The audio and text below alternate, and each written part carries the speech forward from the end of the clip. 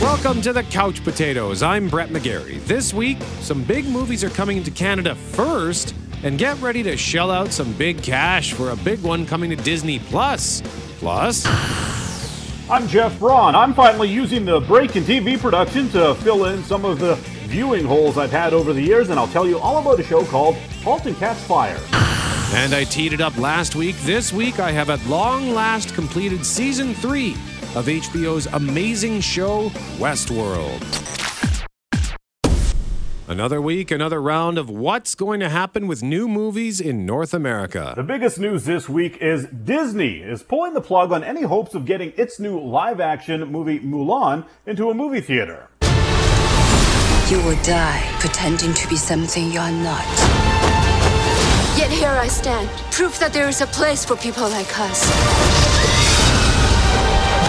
A girl threatens our plans.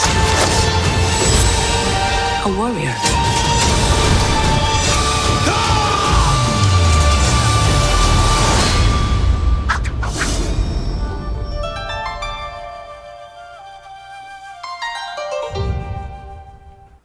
Instead of a theatrical run, Mulan will be available for streaming on Disney Plus on September 4th for a price. That price, $30, and that is on top of the monthly subscription price. Mulan, of course, was originally set to be released on the 27th of March until the pandemic shuttered all the theaters. It's both a surprise and not a surprise. I mean, Universal did release Trolls World Tour on streaming back in April. That made over $40 million on its opening weekend, more than people were expecting, and it's around $100 million now, although the budget was about $95 million, plus advertising on top of that, so the experts say it's going to struggle to actually make money for Universal. But undoubtedly, the studios have already used the numbers to figure out their thresholds for turning profits and just in general how to make the most of the situation. And because Mulan is a Disney property, they can probably bank on bringing in more money than Trolls did. Even still, no one really thought Mulan, which cost about $200 million, would go this route. As for things that will play in theaters,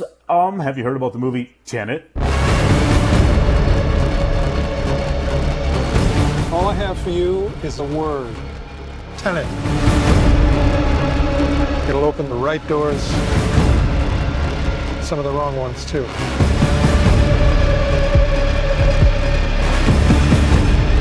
have to start looking at the world in a new way.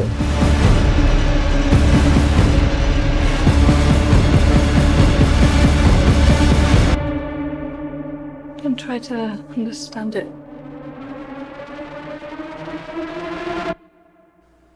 Feel it. Now, every week it seems the story changes with Christopher Nolan's time-bendy thriller that no one really knows anything about plot-wise. The latest is this: Warner Brothers moving forward with a theatrical release plan which involves opening Tenet internationally first and then in select U.S. theaters a week later, which would be September 3rd. And apparently, we here in Canada count as international on this one, so Tenet is set to open here August 27th. I'm not sure that I'd bet my life savings on it, but it is encouraging news. A couple of other movies expected to open earlier in Canada than the U.S. as well, including a Russell Crowe movie next week where he plays a man who snaps and goes on a road rage tear in a movie called Unhinged. Oh, man. You know what a courtesy tap is, young man? I'm sure that's what your mom meant. No, it's not. Well, I'm sorry. If you could just I apologize. don't have anything to apologize for. That's where we are in this world today. Seem to have developed an inability to apologize to anyone for anything. But you're gonna learn. It's okay. It's gonna be okay. Unhinged.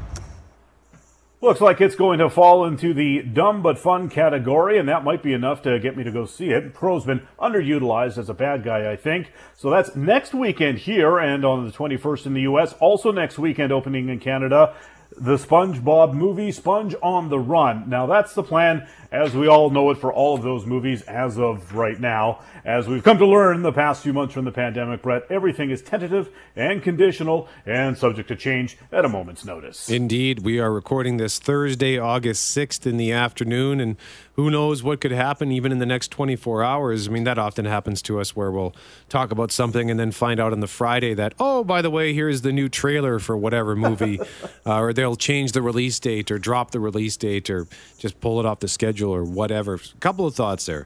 This Unhinged movie, I had never even heard of it until today, in fact.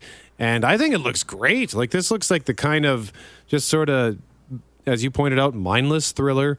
And Russell Crowe does look unhinged. He looks like he's so intense. So he brings this raw, like, you just see the anger. You see him seething behind the wheel. And it's entirely relatable as well, because we all, I think to some extent, have either experienced road rage or continue to experience road rage. I don't know what it is about being behind the wheel of a car, but nothing triggers anger quicker than when you're in a car. I mean, there have been comedy routines done about it where, like, if someone bumps you in an elevator, you're not going to give them the finger and stick your head out the window and weave a tapestry of obscenity. But if someone just cuts you off in traffic, it's like they've killed your family. Yeah, right? there's a Seinfeld has a really funny bit about how boxing is dumb because it's two guys fighting who have had no prior argument.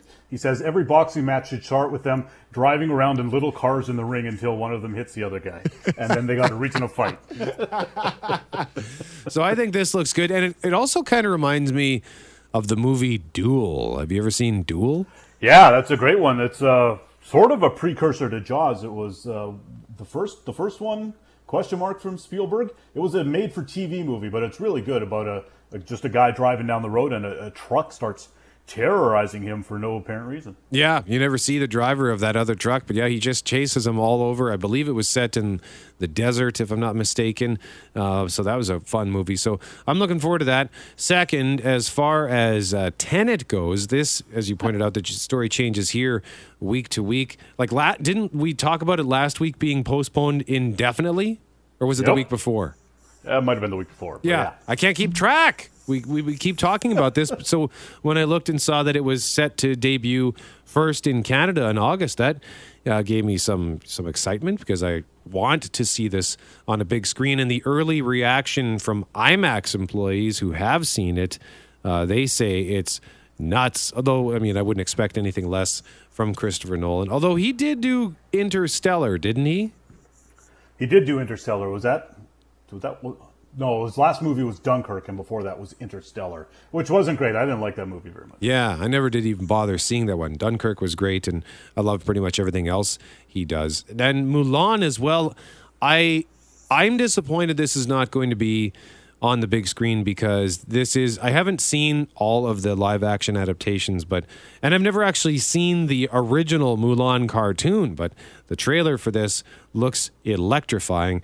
And for those who say $30 is expensive, there are a couple of perspectives on that. Like, if you're just a single person wanting to watch this movie, that's kind of hefty. Although, if you go to the movies and buy a ticket, I don't know if this was going to be in 3D, but you're looking at $10 to $15 just for the ticket.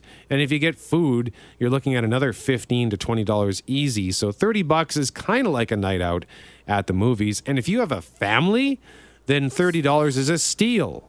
Oh, it's a savings. My girlfriend has 4 kids, and we only all go to the movies when there's like a good deal to be had of some kind. Otherwise, it would cost like $100 or more, like in the snap of a finger. Now, I know a lot of theater operators are upset with this news because they were relying on Mulan to open because it was bound to be a monster smash hit. I mean, as big as a hit can be, I guess, during the pandemic. So the movie's only going to be available in theaters in countries that do not have Disney Plus. So in the meantime, it's coming to Disney Plus in just under a month. So that's pretty cool. I really need to investigate a better way to consume Disney Plus. I've pointed out before I use it on my Google Chromecast, but my Chromecast is 4 years old. I haven't even checked to see if there's a newer version that will cast in 1080p as opposed to 720. Because anytime I cast anything, it looks good. Like, it's in 720p, but it casts it a little dark. So I always have to adjust the brightness on my television, and it's just not quite as crisp as a full-blown 1080p HD. Or I should just get a 4K TV, and then I think the Disney Plus would likely be built into that. Up next, Jeff wants you to halt and catch fire. You're listening to The Couch Potatoes. Welcome back to The Couch Potatoes. I'm Jeff. He's Brett. I started watching a show this week that I've been meaning to get to for a few years now. It was on AMC from 2014 to 2017. Now it's on Netflix. It's called Halt and Catch Fire. Reverse engineer an IBM PC with me. Are you out of your mind? If it goes wrong, I'm a college dropout repairing VCRs for $3.25 an hour. We do our own chip. Let's turn this thing inside out. You idiots decided to rip off their flagship product? This, the only way we get what we want. There is no we! There is now. Halt and Catch Fire. Series premiere Sunday, June 1st, only on AMC.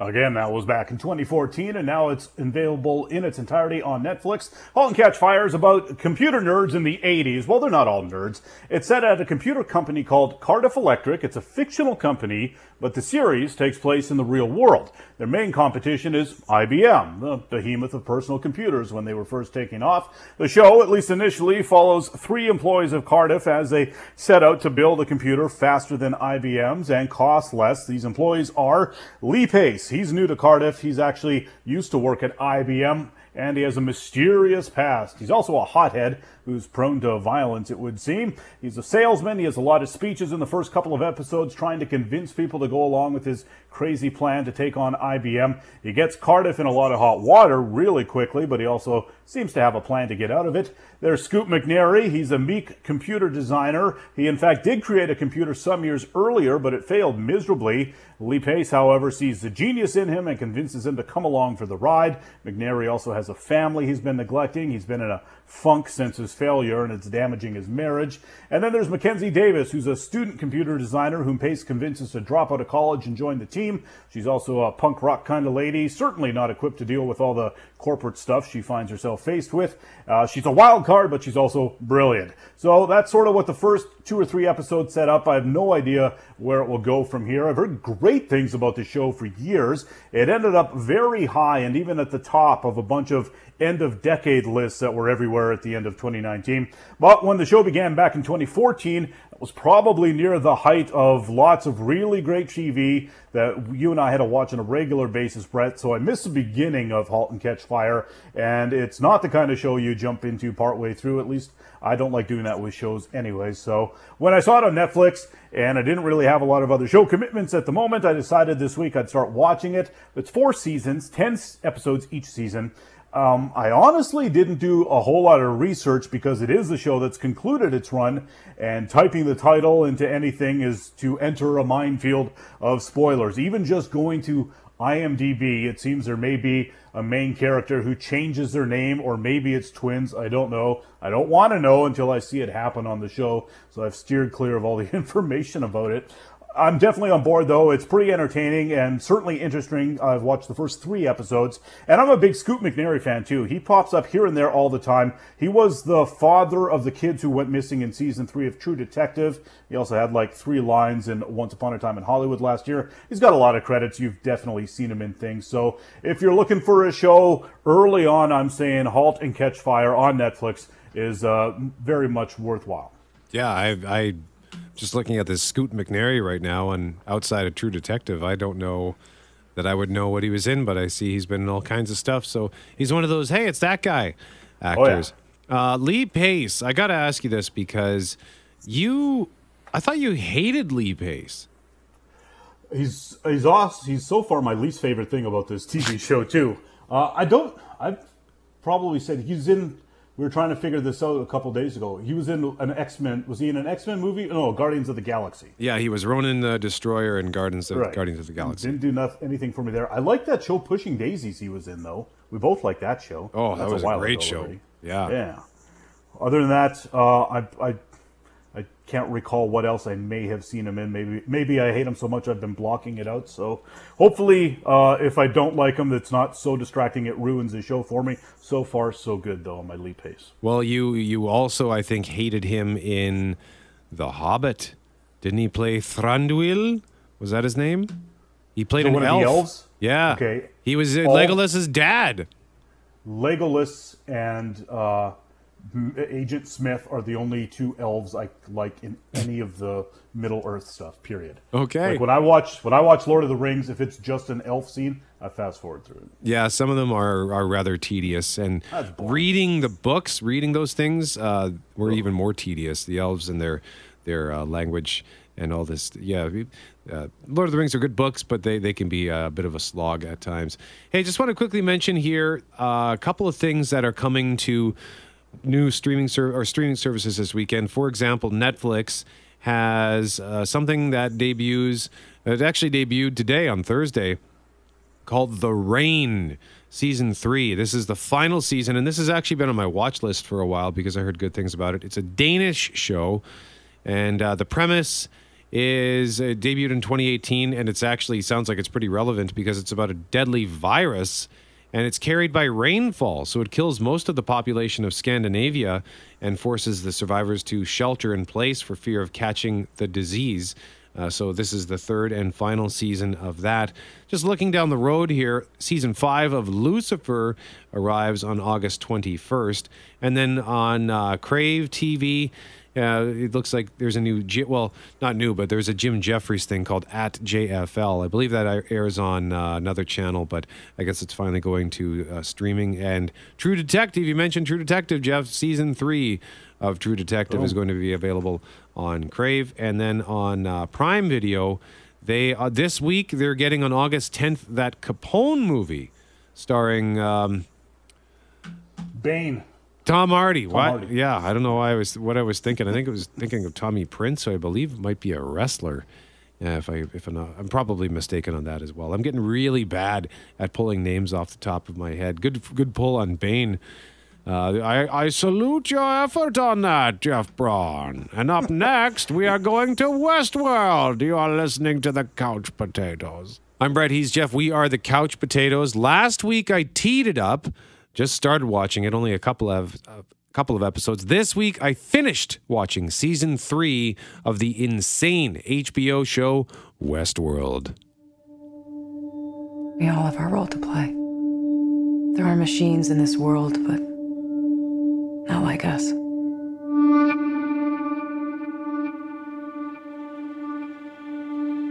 You and I have no mother, no father.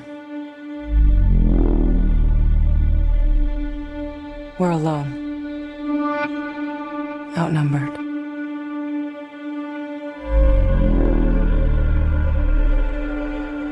We have to be smarter than them, or they'll find us. And they will kill us.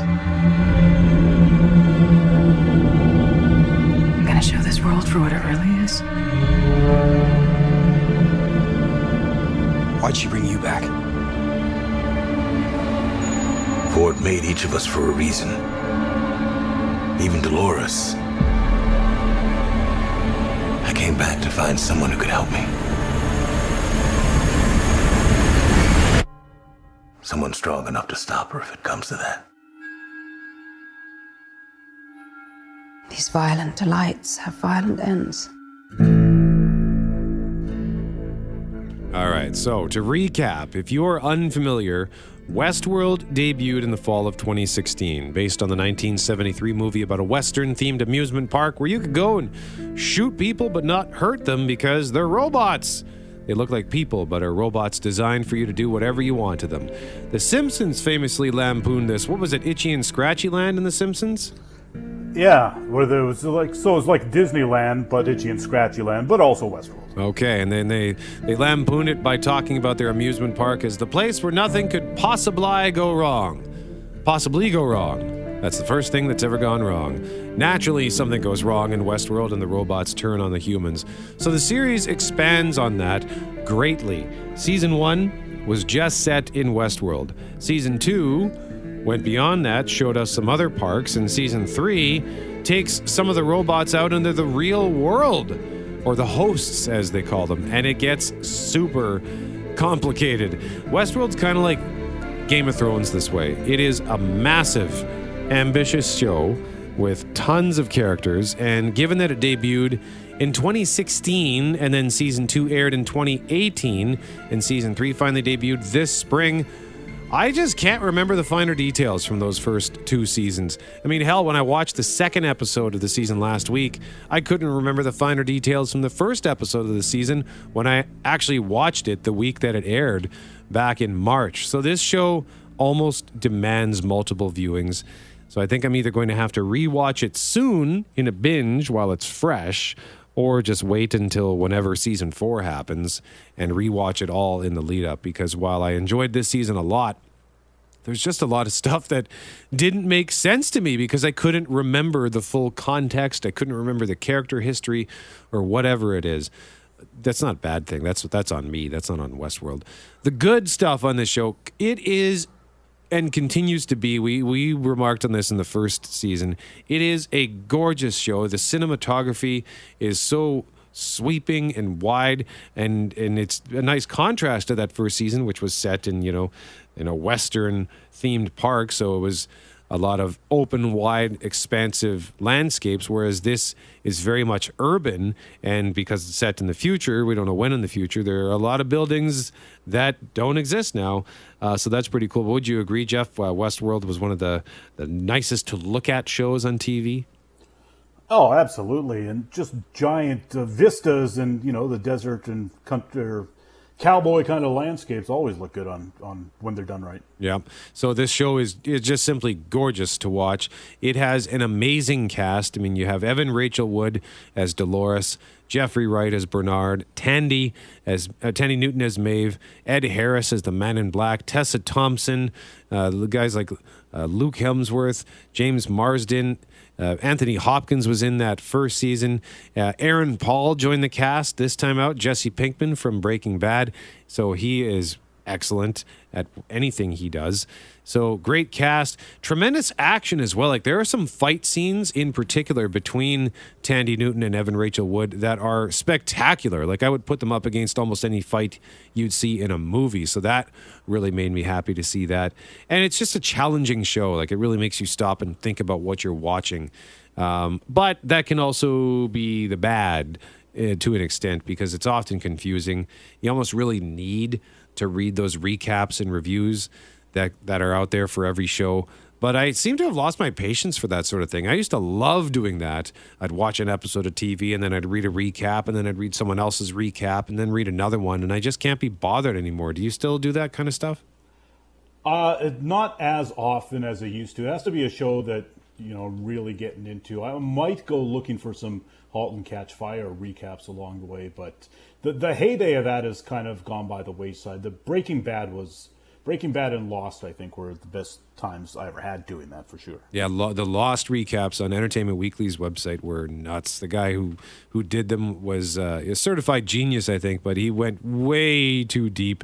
So it was kind of fun to see just how deep the rabbit hole he went.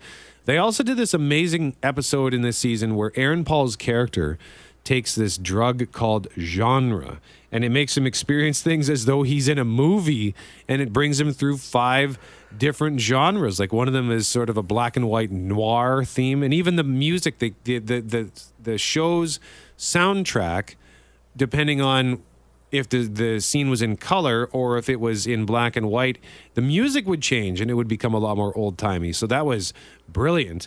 And then as they bounced through different genres, there was, I think, maybe even a love story in there. Yeah, it was just a neat little distraction in what was otherwise some pretty heavy stuff. I mean, quite frankly, it's all heavy. This is a weighty show. But it's well worth a watch, and it bounces back from what I thought to be a disappointing Season 2. Season 2 was good, but Season 1 was excellent. I will say, though, the fact that the story has now taken us into the real world, I kind of miss the park component. I mean, I get that shows and stories evolve, particularly adaptations. I mean, you can't make a TV series based on a 2-hour movie and have it set in the exact same spot for the whole time, but I just kind of miss the charm of that original season. Anyway, if you haven't watched it, it's all there on Crave. Westworld Season 3. It is great. A couple of other shows I just wanted to point out here are news relating to some other shows, including one of my favorite shows of all time. I think Dad wants us to pick up where he left off. Saving people, hunting things, the family business.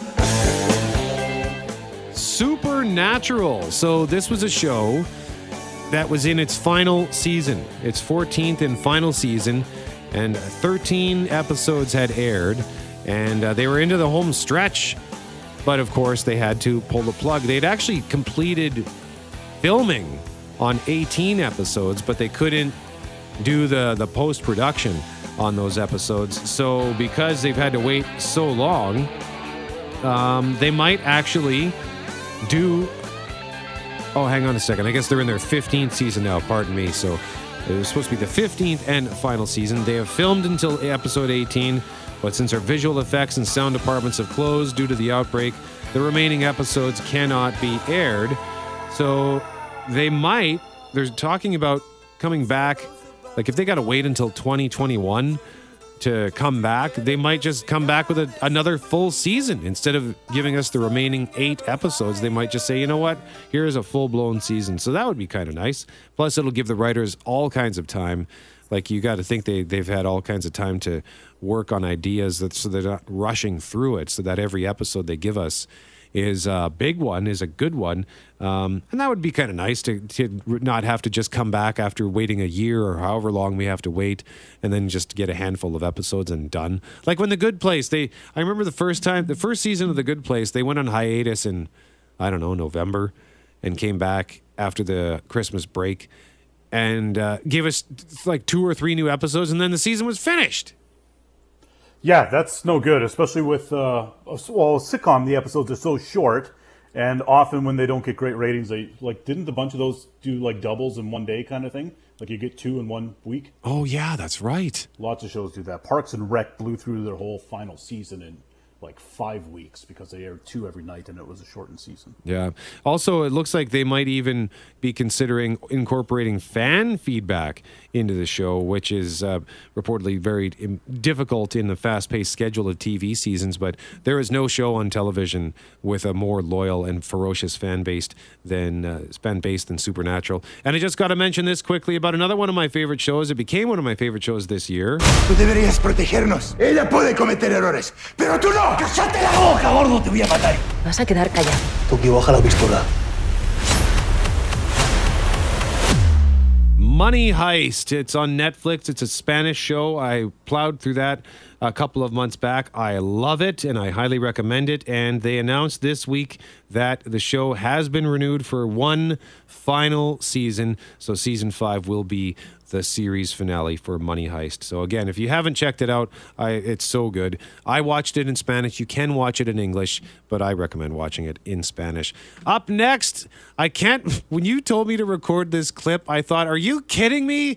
He's found another movie in the Butlerverse. You are listening to The Couch Potatoes. Welcome back to The Couch Potatoes. I'm Jeff. He's Brett. And this week, Brett, I went back to the Butlerverse. That is, of course, the films of master thespian Gerard Butler, a.k.a. Jerry Butts. And now, if you're a longtime listener of The Couch Potatoes, you know that he fascinates me in ways I have trouble pinpointing. He seems to not be a good actor a lot of the time, but he has undeniable screen presence, and his performances are almost always tinged with a weirdness that I find mesmerizing. That is to say, he's very watchable, even though you're often not quite sure what you're watching. He's had a string of light rom-com movies, which is amazing because he's ugly? No, come on. I'm sure he's not. I'm sure there are millions of people who think he's one of the 10 hunkiest guys of all time or whatever. But he really can look goofy looking at times, I think. So I get a kick when he turns up as a romantic lead. And this week I found a winner in a movie called The Bounty Hunter, starring Butler and Jennifer Aniston. On March 19th, one man, I think I threw up in here, will go to extremes. I won't even break a sweat. To chase the gold. You're telling me to go pick up my ex-wife and bring her to jail? Yes! From the director of Hitch. You are a bounty hunter. Witness the thrill of victory. And feel the agony. I should frisk you. Of defeat. What are you doing in there?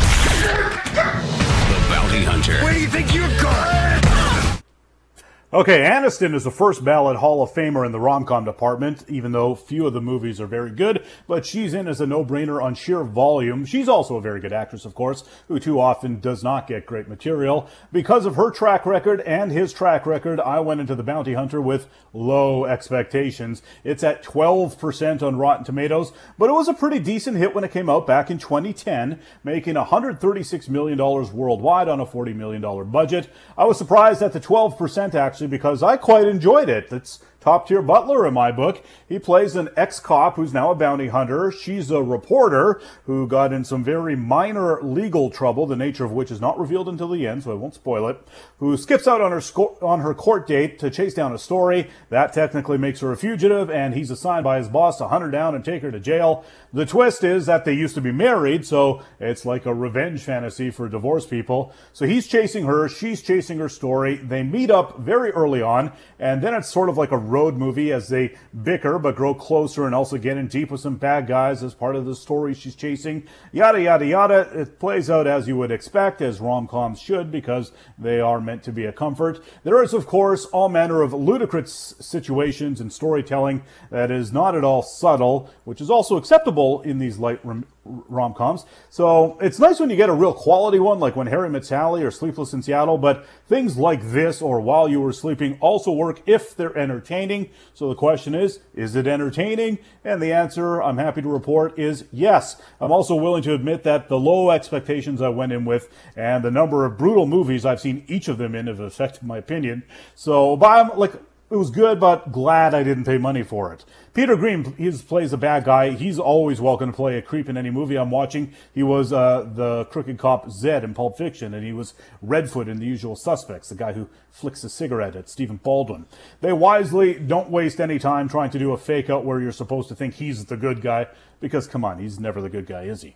As for the butler of it all, I had one revelation with this movie that gets me a little closer to figuring him out, I think. There's a scene about 2/3 of the way through where he and Aniston are having a romantic dinner and talking about their feelings, and he does some genuinely good emoting, and it's nonverbal, just face acting. It was an effective scene that makes the rest of the movie kind of believable as far as their relationship is concerned, and that's sort of the thing with him. When there is acting to be had, a scene that demands he turn it on and display some real emotion, he can do it. The baffling part is the rest of the time, Brett. Like, if all he has to do is walk up to a counter and order a hot dog, he cannot make that come off like a normal person ordering a hot dog. He puts way too much spin on the ball every time. It's very weird, but those things are also the things that bring me the most joy. He also loves all the busy work, these little scenery chewing moments he can take advantage of. In this movie, you will delight in watching him put Tabasco sauce on a burrito, for example.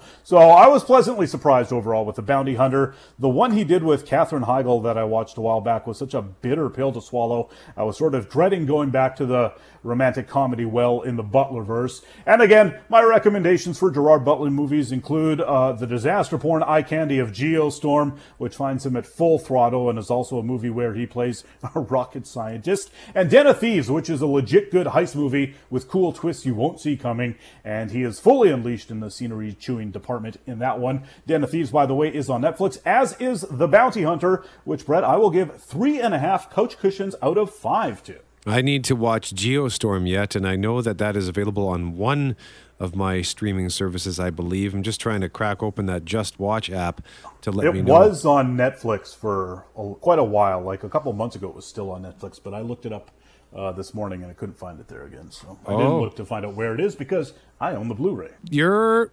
fascination with the Butlerverse is very amusing, Jeff. I salute you. How many more movies before you get to 300? That's going to come very near the end. I was looking, he's got 66 credits and I'm not watching all of them. I'm trying to go back to figure out when he became a star and then just the movies since then, since that guy's had the juice to make his own decisions more or less in Hollywood. That's all the time we've got. I'm Brad, he's Jeff. We are the Couch Potatoes. Remember to subscribe to the podcast if you haven't done so already. Get it wherever you find your favorite podcast. And remember, if it requires getting up off the couch, don't bother.